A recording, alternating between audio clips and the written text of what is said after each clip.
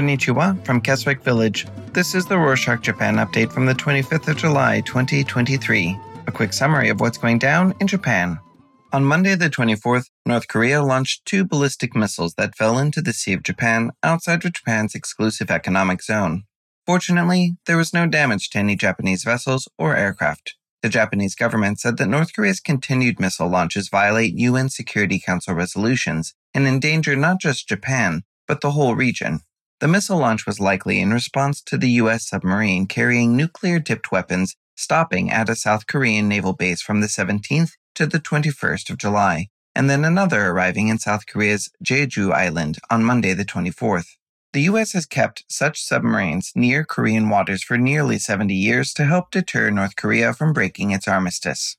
With international tensions rising, Japan's self-defense force has continued to run drills with allied countries. Last week were anti-ballistic missile maneuvers with South Korea and the United States, and this week there are anti-ship missile maneuvers with Australia. The drills started on Thursday the 20th and continue until Saturday the 22nd, with Japan's ground self-defense force going to Australia and joining with the Australian military to locate and destroy a target. They used Japanese and Australian drones to find the training target, a small ship, and live-fired a Japanese-developed anti-ship missile from Australia. The two countries hoped to show China, which has been increasing its military presence in international waters, that they are united. On a related note, the Japanese government also announced on Sunday the 23rd that it's thinking of putting up emergency shelters on Okinawa's Ishigaki Island. The reason is, again, due to China, this time poking its nose around Taiwan, which is only 300 kilometers, less than 200 miles, from Ishikagi. An official went to Ishikagi City to inspect the current layout and facilities. The mayor of Ishikagi has suggested that the harbor and airport might need to be expanded to help speed up a potential evacuation. While the island doesn't have a huge population, roughly 50,000 as of 2019, the fact that it only has a few exits means that a full-scale evacuation would take at least 10 days. The government plans to build more emergency shelters for such a scenario. In a separate show of solidarity with its allies, Japan is joining the United States and the European Union in widening vehicle export restrictions on Russia. The Japanese government already bans some car exports to Russia, but during the Group of Seven and NATO summits, it promised to increase sanctions over the invasion of Ukraine. The current export ban, which was put in place in April 2022, only covered luxury vehicles over 6 million yen, or $43,000. The new ban will include domestic cars, some diesel cars, and hybrid and electric vehicles, so that the only cars that can be sold to Russia are certain types of compact cars. On the domestic front, a heat wave is expected to linger over Japan this week, starting on Tuesday the 25th. It is expected to reach at least 37 degrees Celsius or 99 degrees Fahrenheit in Saitama Prefecture. In Kyoto, Fukushima, and Oita prefectures, the expected temperature is 36 degrees Celsius, or 97 degrees Fahrenheit. Other areas of western and northern Japan are also expected to get very hot, so if you're in that area, be sure to stay hydrated and avoid staying outdoors for too long, as the danger of heat stroke is very real. Meanwhile, there have also been a number of serious, non-weather-related incidents. On Sunday the 23rd, police arrested a man who started attacking people on a train in Osaka. He injured the conductor and 2 passengers, but none of the injuries were life-threatening. Police are still investigating the incident. The 37-year-old suspect was aiming for people's faces, so he has been charged with attempted murder. Fortunately, the attack didn't result in casualties or serious injuries, but the same cannot be said for the next story. Kyushu is currently mourning the passing of 3 6th-grade girls who drowned in the Inunaki River on Friday the 21st.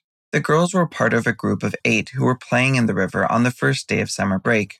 One of the girls later reported the 3 missing when she realized they hadn't come back from playing in the river. Firefighters and police found the 3 girls at the bottom of the river about 3 meters down. They brought them to the hospital where doctors confirmed the girls were dead. Police are still investigating to figure out what happened. In an update from a story earlier this month, workers in Shizuoka City started getting rid of a fallen girder for an elevated highway on Saturday the 22nd. The girder collapsed on the 6th of July when the construction workers attempted to move the steel frame. The frame slipped and made the road collapse, which killed 2 workers and injured 6 more. Officials have since put up traffic restrictions in the area and expect that they can lift the restrictions around mid-August, once the road is repaired. Police will continue their analysis of the girder once it has been divided, removed, and stored to help determine if there were any weaknesses in the girder that contributed to its collapse. There has also been a stir in the business world. On Wednesday the 19th, 110 men sued Wolf Clinic, a body hair removal clinic, for taking their money and not providing the promised service. The men came from across Japan and paid an average of 210 yen, or $1,500 for laser hair removal. Wolf Clinic shut down in April 2023, saying they would open back up in May, but never did. Now, clients who paid but received only partial or no treatment at all are upset. The lawyers in charge of the case said that they've gotten over 900 complaints against Wolf Clinic. Apparently, the company in charge of the clinic is going to file for bankruptcy to allegedly refund their clients' money. But not all businesses are going downhill. Nissan Motor's oldest plant and the first factory to mass-produce cars in Japan, the Yokohama plant, reached a milestone last month by producing its 40 millionth engine. The company decided to celebrate by inviting the press to the plant on Wednesday the 19th. Among other things, they showcased their efforts to lower CO2 emissions by switching to electric vehicles. In 2022, 40% of the engines the plant produced were for electric and hybrid vehicles. They also announced plans to create a new type of car battery that is more affordable and efficient starting next year. The tourism industry has also had an uptake in revenue after its long struggle through the pandemic. The Japan National Tourism Organization found that from January to June of this year, over 10 million foreign travelers went to the country. This is the largest number of travelers since 2019, and there's still a chance for the number to go up since the year is only half over. The biggest percentage chunk of visitors, around 3 million, came from South Korea, then nearly 2 million from Taiwan, and 1 million from the United States. In science news, researchers found microplastics in snow all across Hokkaido. Microplastics are tiny pieces of plastic measuring about 5 millimeters or less. They're harmful to marine wildlife such as fish, and can be harmful to any who consume seafood.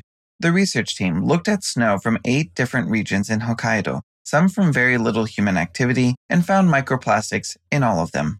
They believe the microplastics were floating in the atmosphere and fell down with the snow. And that's it for this week. Thanks for joining us. We are a few people trying to share information with no ads. Support us financially with the link in our show notes so we can keep doing what we love. If you can't, tell your friends about us and hit the subscribe button. Mata ne!